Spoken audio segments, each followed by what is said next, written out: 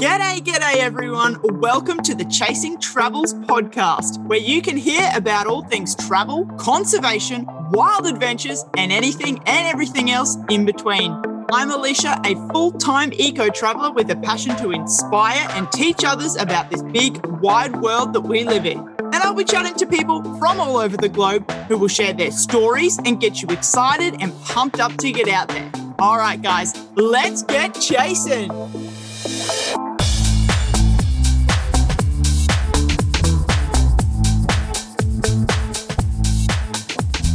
Okay, everyone, welcome back to another episode of Chasing Travels. I'm excited for another interview today. I have a fellow Aussie on the line, dialing in from down in New South Wales. She is south of Sydney in a little town near Nowra. I've been to Nowra, but I don't know if I've been to the exact spot that you live in. She's been making waves for years now, from working over in Vietnam, India, and Kenya on give back projects to founding her own passion project, Sonder Youth. She is a woman on a mission to empower people to follow their dreams and missions and to be the change makers that they were born to be. Guys and girls, ladies and gents, today we have Avalon here to tell us all about these projects and how she got here. Thank you so much for joining us today.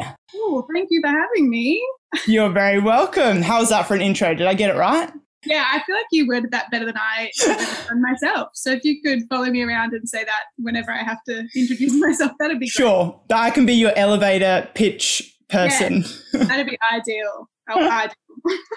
Perfect. All right, Avalon. So I'm going to dive in today with a couple of questions so the listeners can get to know you and myself as well and, a little bit about you. So where are you now? I said Nowra, but am I close to that? Yeah, close to that. I'm about 20 minutes away from Nowra, which is, 2 hours south of Sydney, 20 minutes from the beach. If you kind of draw a triangle there somewhere, you'll find me. I'm out in the bush. I'm living off grid, so you wouldn't find me anywhere. It's pretty hard to find these days. And you live in a tiny house.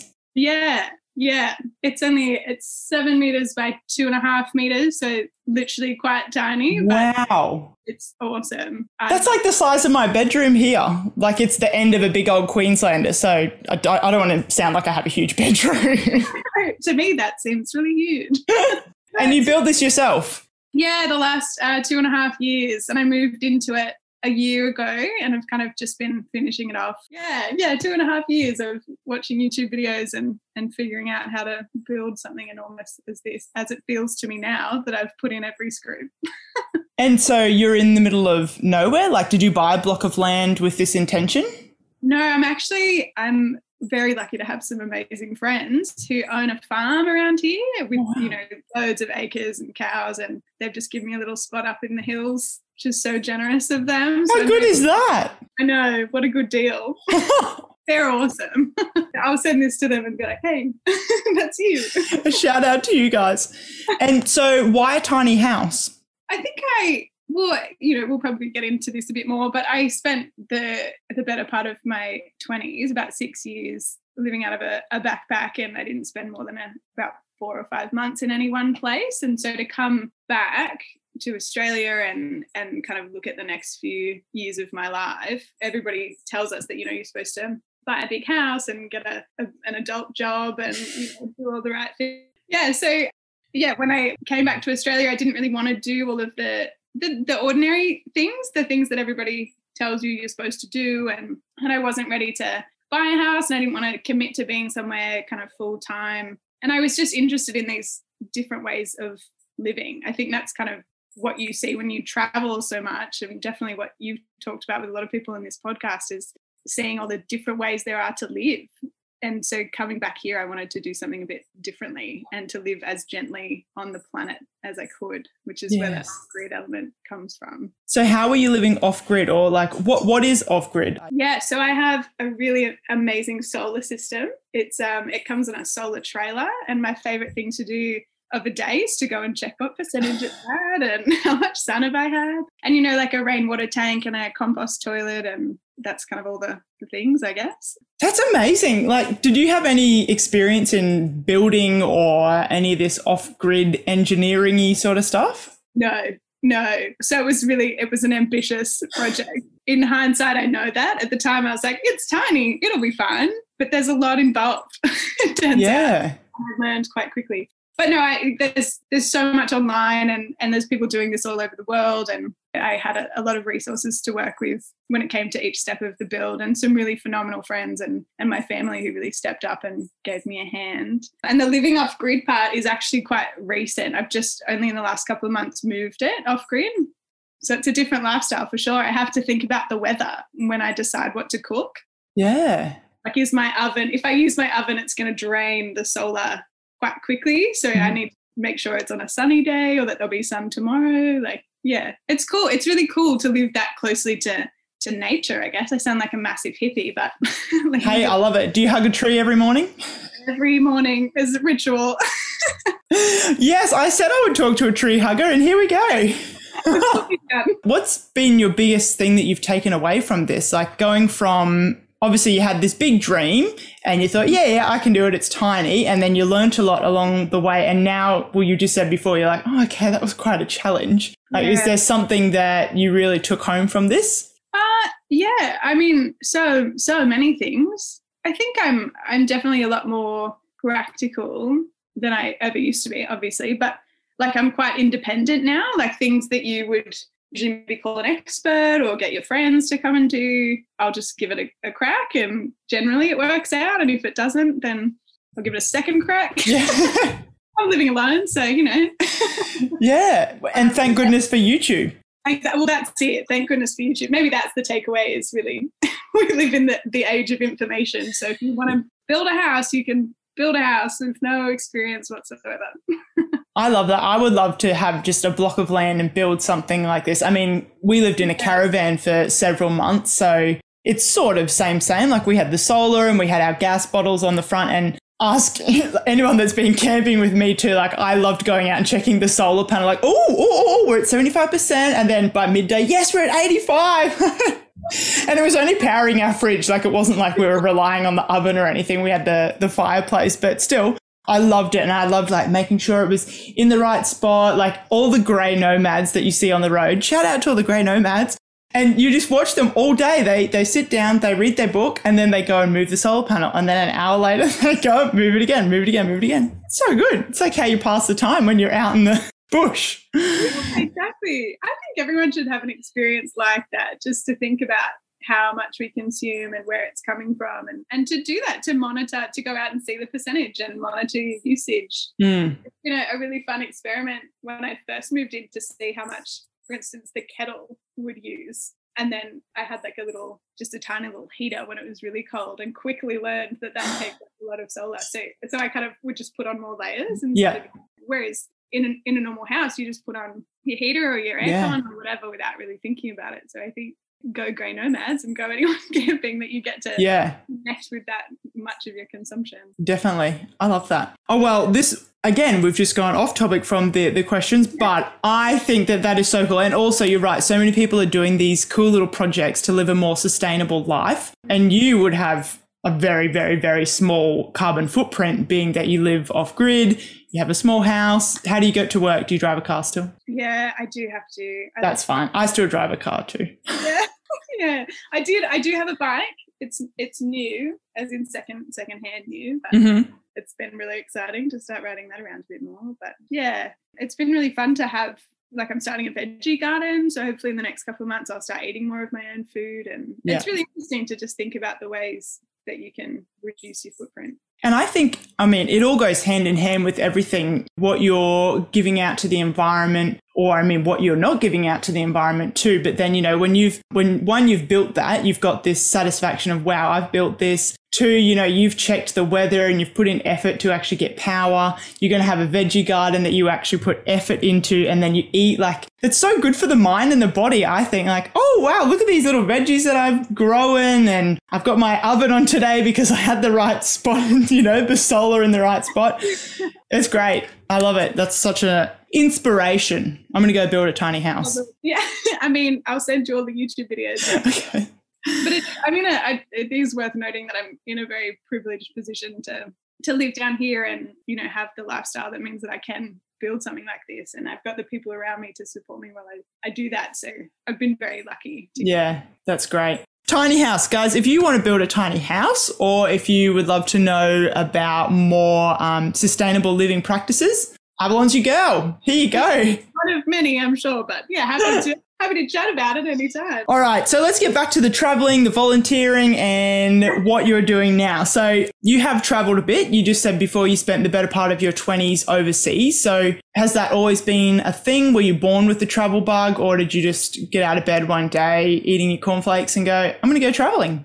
Yeah, I think I grew up with it in some ways. I grew up in quite rural Australia in the Snowies, and my parents were always very conscious of exposing us to things from overseas, whether it was kind of documentaries or movies or whatever. So they kind of instilled this curiosity in us from a young age, to the point that I actually, in high school, when people would be kind of getting into computer games or whatever, I was really obsessed with Google Earth. Remember Google Earth, where you could, I think you still can probably, but you could drop the pin and then walk around different cities around the world. That's just what I would do, like of enough. Yeah. I got obsessed with the Colosseum in Rome, because I just thought that was insane that they use that as a roundabout. Yeah, that's it. It's just like a feature. Yeah, really bizarre. But so I was pretty obsessed, traveling and the different ways that people live, and the things that I just thought were bizarre that everybody's really used to. Yeah. Yeah, but so when I finished school, that was always my plan, was just to take off where I could. And where did you go first? Well, so I hadn't saved a lot. Mm-hmm. So I knew I needed a job. So I applied for a couple of nannying jobs in Europe and kind of any job that I could from over here. And one of the jobs I applied for was in the UK, and it was for a camp scenario, mm-hmm. like a camp leader. And I hadn't heard from them for, a couple of weeks. So I ended up calling. And when I was on the phone to them, they said, oh, yeah, can you start next Wednesday? Oh. And I was on the phone 18 and being like, okay, sure. And so I had to, book a plane ticket and pack a bag. I think it was a Thursday at the time. So I had to farewell everyone and then took off. And I was over there not in the UK. I was working and traveling around the UK and Europe for a year at the start. Mm-hmm. Yeah. And you loved it. Oh, yeah. How could you not? Yeah, I agree. And then from there, you continued on, or did you come back home and work and travel again, or? Yeah, I came back to get money most of the time. Occasionally I'd get like an internship or some sort of work overseas for a while, but whenever I ran out of money, I came back, and I was really lucky to have a job here that was actually in tree climbing, like an adventure park kind of place. So it was a fun job to come back to and do a couple of months and then take off again. And I did a uni degree as well, but I was doing like every uni break. I was going anywhere that I could, taking every one of those uni travel programs and applying for, internships. And I did exchange in Spain. And so I'd come back just for the face-to-face part of the semester and then go again. And it was wow, really, that's awesome. Yeah, I mean, I was really obsessed. Yeah. Can you speak Spanish? Oh, so badly. Yeah, poquito. Yeah, well, I studied a little bit of Spanish at uni and then thought I'll go to Spain and I'll learn heaps more. But I think just by the time that I was getting quite good, like I could have conversations and I felt I was getting more comfortable, then I had to leave. So I think if I'd done a year, then I think it would have stuck. I didn't quite get there. So I lost it pretty quick. Well, you're only human to lose it pretty quickly. Tell me about this volunteering that you've done so through my stalking on your website, it says you volunteered in Vietnam, India and Kenya. Yeah. So, all in different capacities. So Vietnam, I started working over there. I was working with a company that ran programs over there, and then just got really involved with the community. It was kind of centered around Hanoi and the surrounds of Hanoi, and they're kind of like a second family to me now. They really, even through this pandemic, we've been talking a lot and keeping up on their lives. It was just an amazing experience to become so immersed in a community to the point of feeling like I was a part of it, rather than just kind of an outside drop in to experience it and then take off again. I think I've been to Vietnam 6 times. Wow. Just kept going. Yeah, I just kept going back and forth for a long time.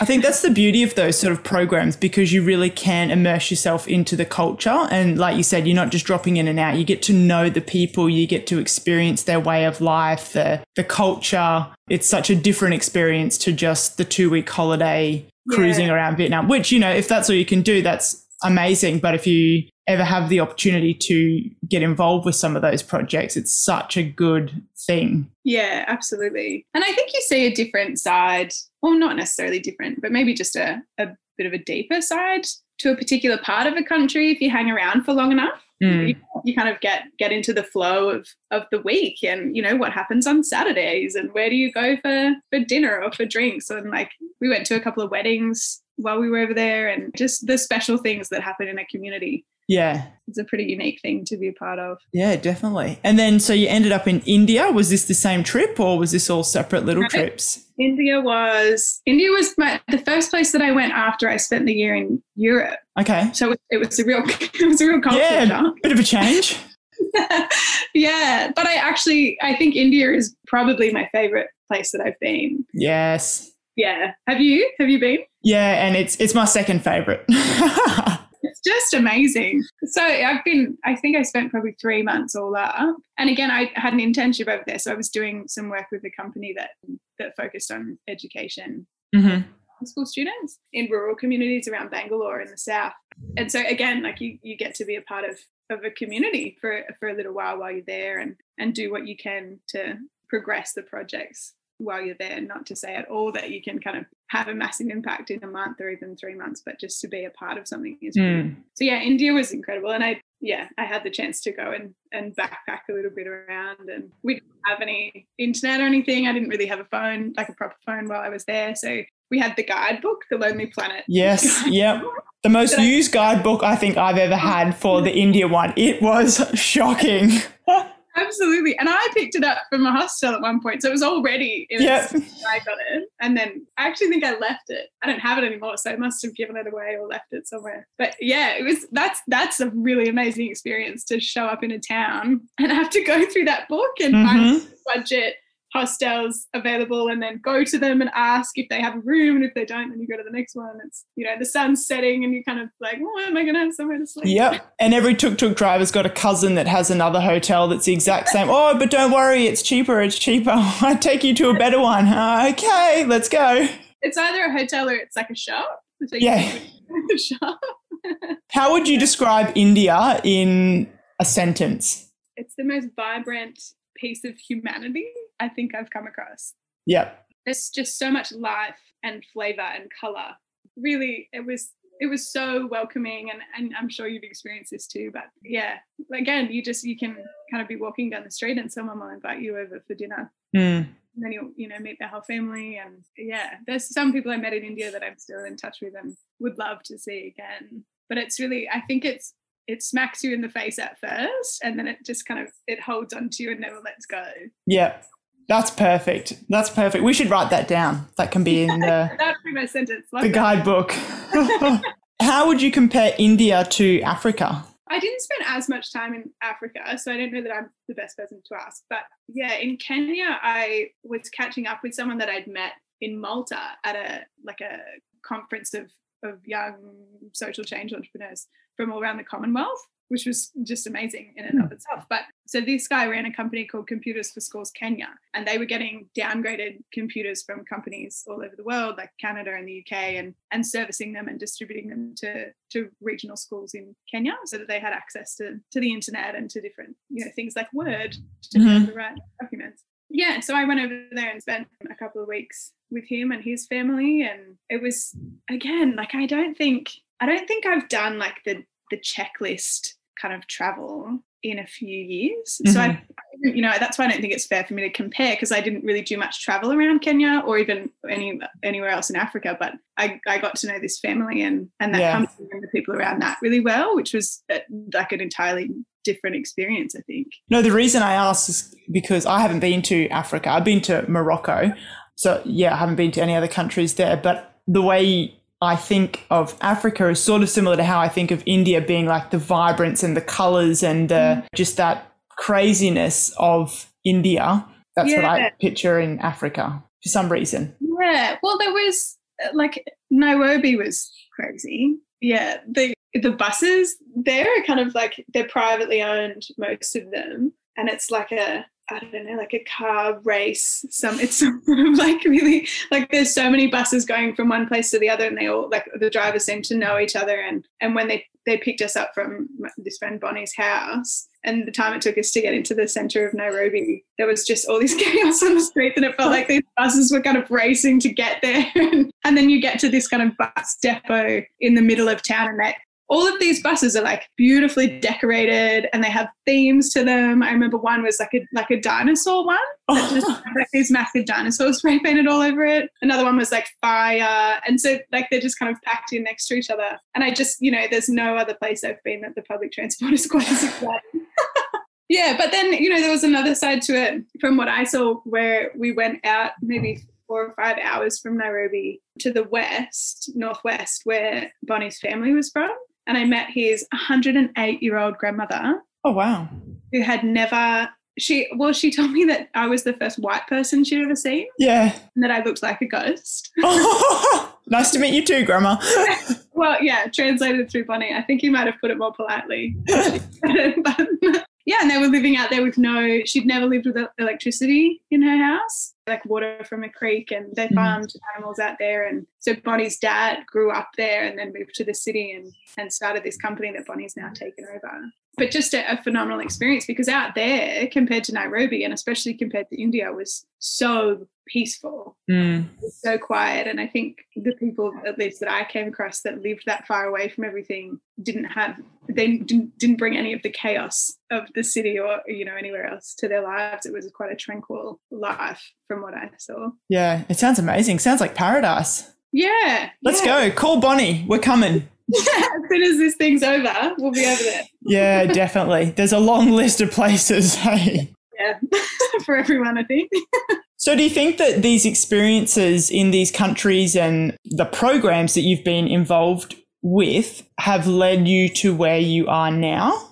100%. Yeah. I have always found that seeing people in their own environment, living in completely different circumstances to my own, whether it's a living situation or a family situation or how the community operates, it just made me want to live differently to the way that we grow up living here, or not even necessarily to live differently, but at least to know that there are other options. And so in terms of work, is that where we're going with this? Oh, I mean like everywhere, because I was then going to ask, well, explain what you do, what your project is and what you've created. Yeah, well, so outside of the tiny house, in terms of living differently, one thing that always inspired me when I was traveling was seeing people like Bonnie, or like I said, my friend Terry in Vietnam, people who would see something wrong and do something about it. Mm-hmm. Whether that's environmentally or socially, economically, I was always so inspired by those people who would step up and do the thing. And so when I eventually came back home to Australia for a bit of a longer stint,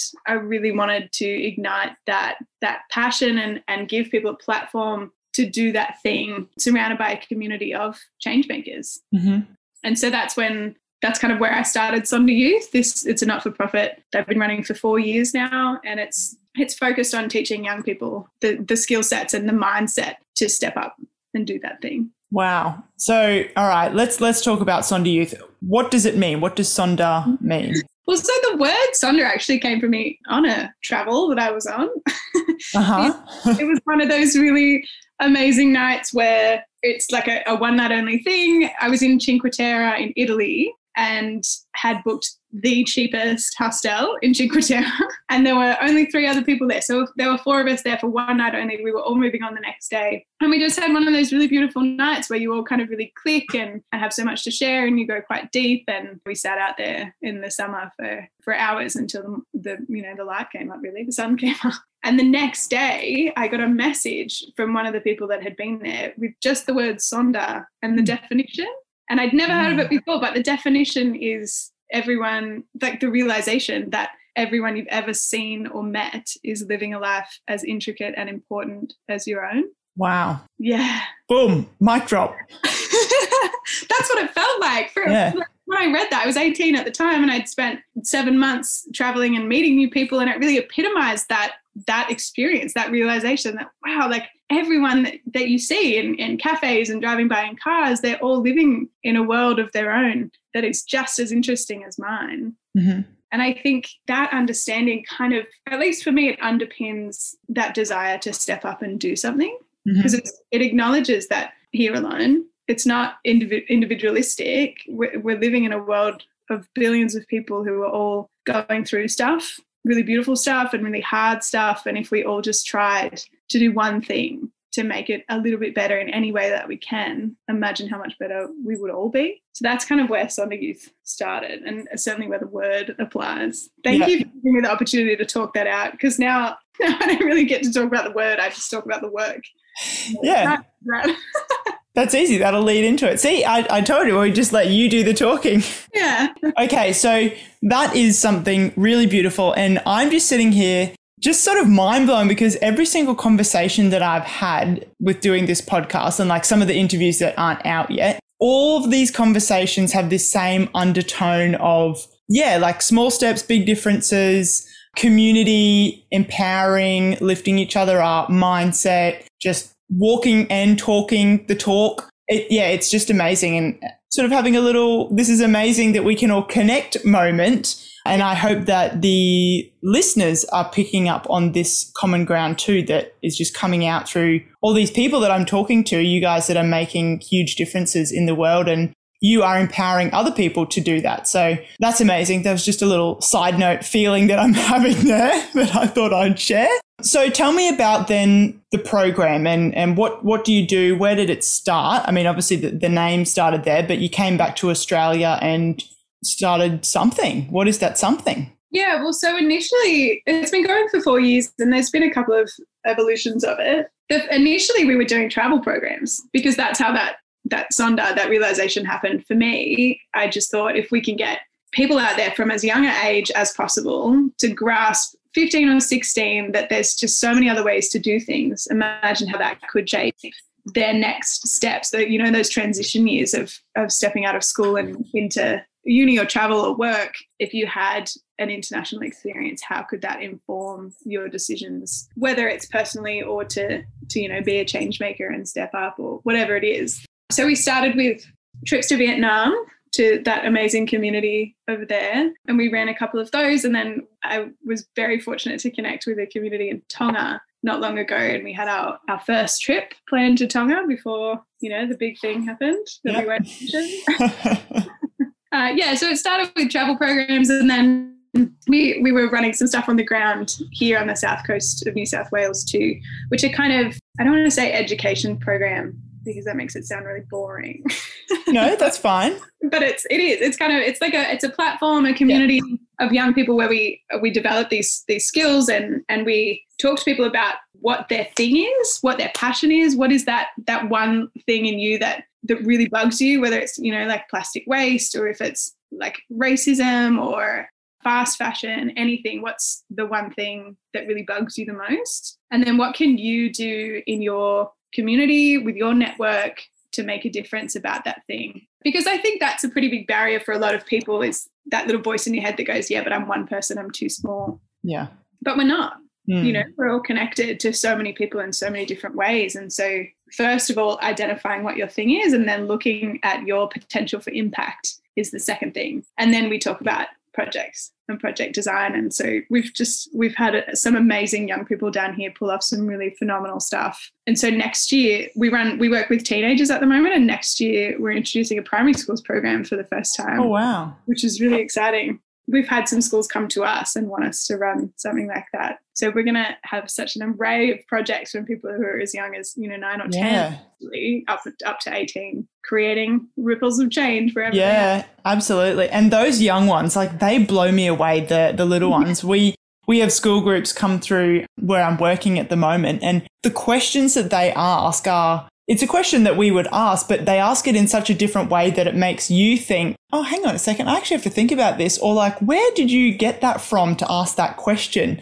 And they just blow you away. They're little brains that are just sponges, and they're just ticking all the time. So How good is that? You're going to be working with the young ones. Yeah, I'm really excited because you're right. There's a different mindset. It's kind of before you've been conditioned to think a certain way. I think when maybe I'm definitely generalizing, but maybe it's when you reach high school and you kind of have to go through some kind of difficult transitions. When you're still in primary school, I think you've still got a lot of curiosity generally. Yeah.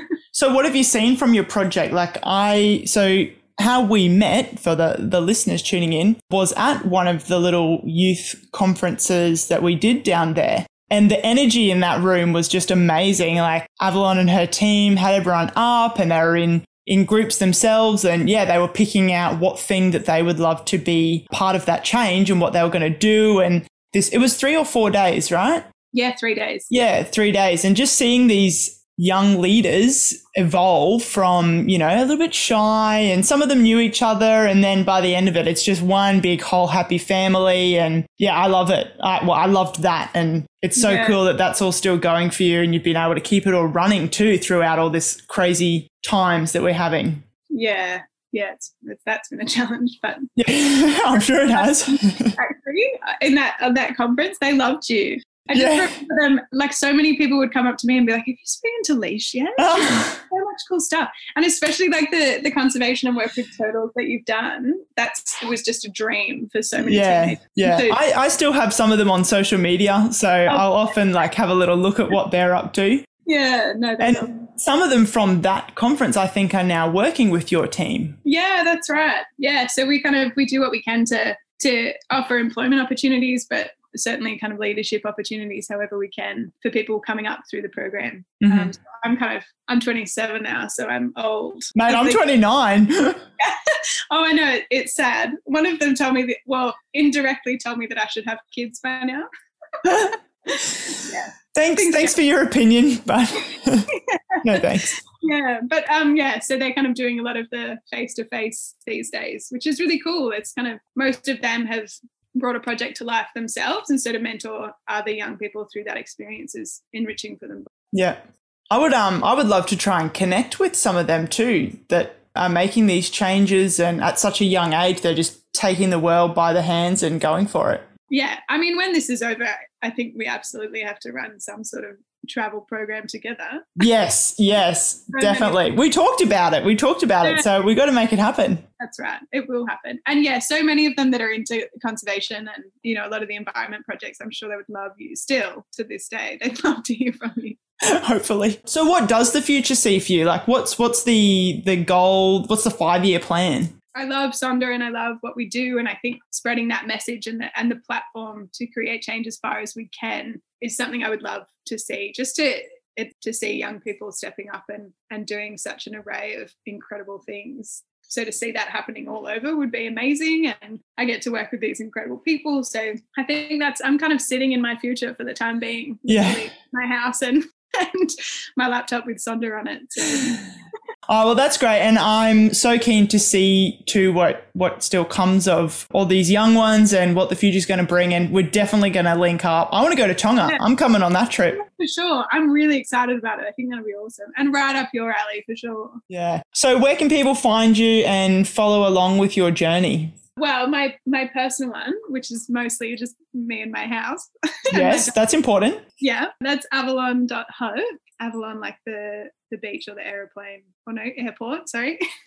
And then Sonder Youth, SONDER Youth. That's where you can keep up with our work. Beautiful. And I will share all that in the show notes, as I do with all the episodes. So all these people listening can tune in on what everyone is doing and connect if they should feel inclined to connect and follow your journey to make big ripples and waves. I've got one final question for you, and being that you've listened to some of the shows, you might know the question that's coming. If there was a stage in front of the world and you had 30 seconds to talk to the world about anything that you want, what would you tell them? Yeah, so this one, it stumped me when I heard you ask it in the first few episodes, but I had time to think about it, unlike them, so thank you. But I think I would just say that we can do better.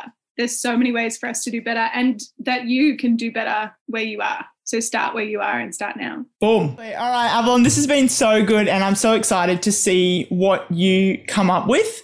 I'm finishing every single episode, and I say this at the end of every chat, like, yeah, we should chat again, but I definitely think we should because, I mean, all these people that I'm talking to and connecting with, you've all got such amazing journeys. So I just want to be a part of the journey, and I want the listeners to join in where they can. And yeah, if anyone is listening and they feel inclined to make a change, then our job here is done. Hopefully more than one person, but yeah. It's late putting so many of these people in the same place. It's been such a nice community to join when you're kind of so isolated through COVID. So yeah. And this is just the beginning, dude. All right, matey. Well, until next time, thanks again for joining in, and we will keep in touch. Thanks, Lee.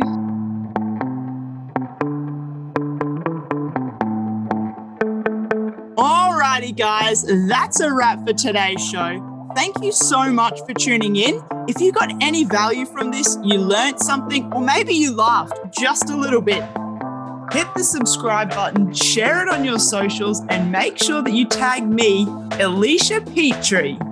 That's it from me. See you next week. Have a ripper day and get out there and get chasing.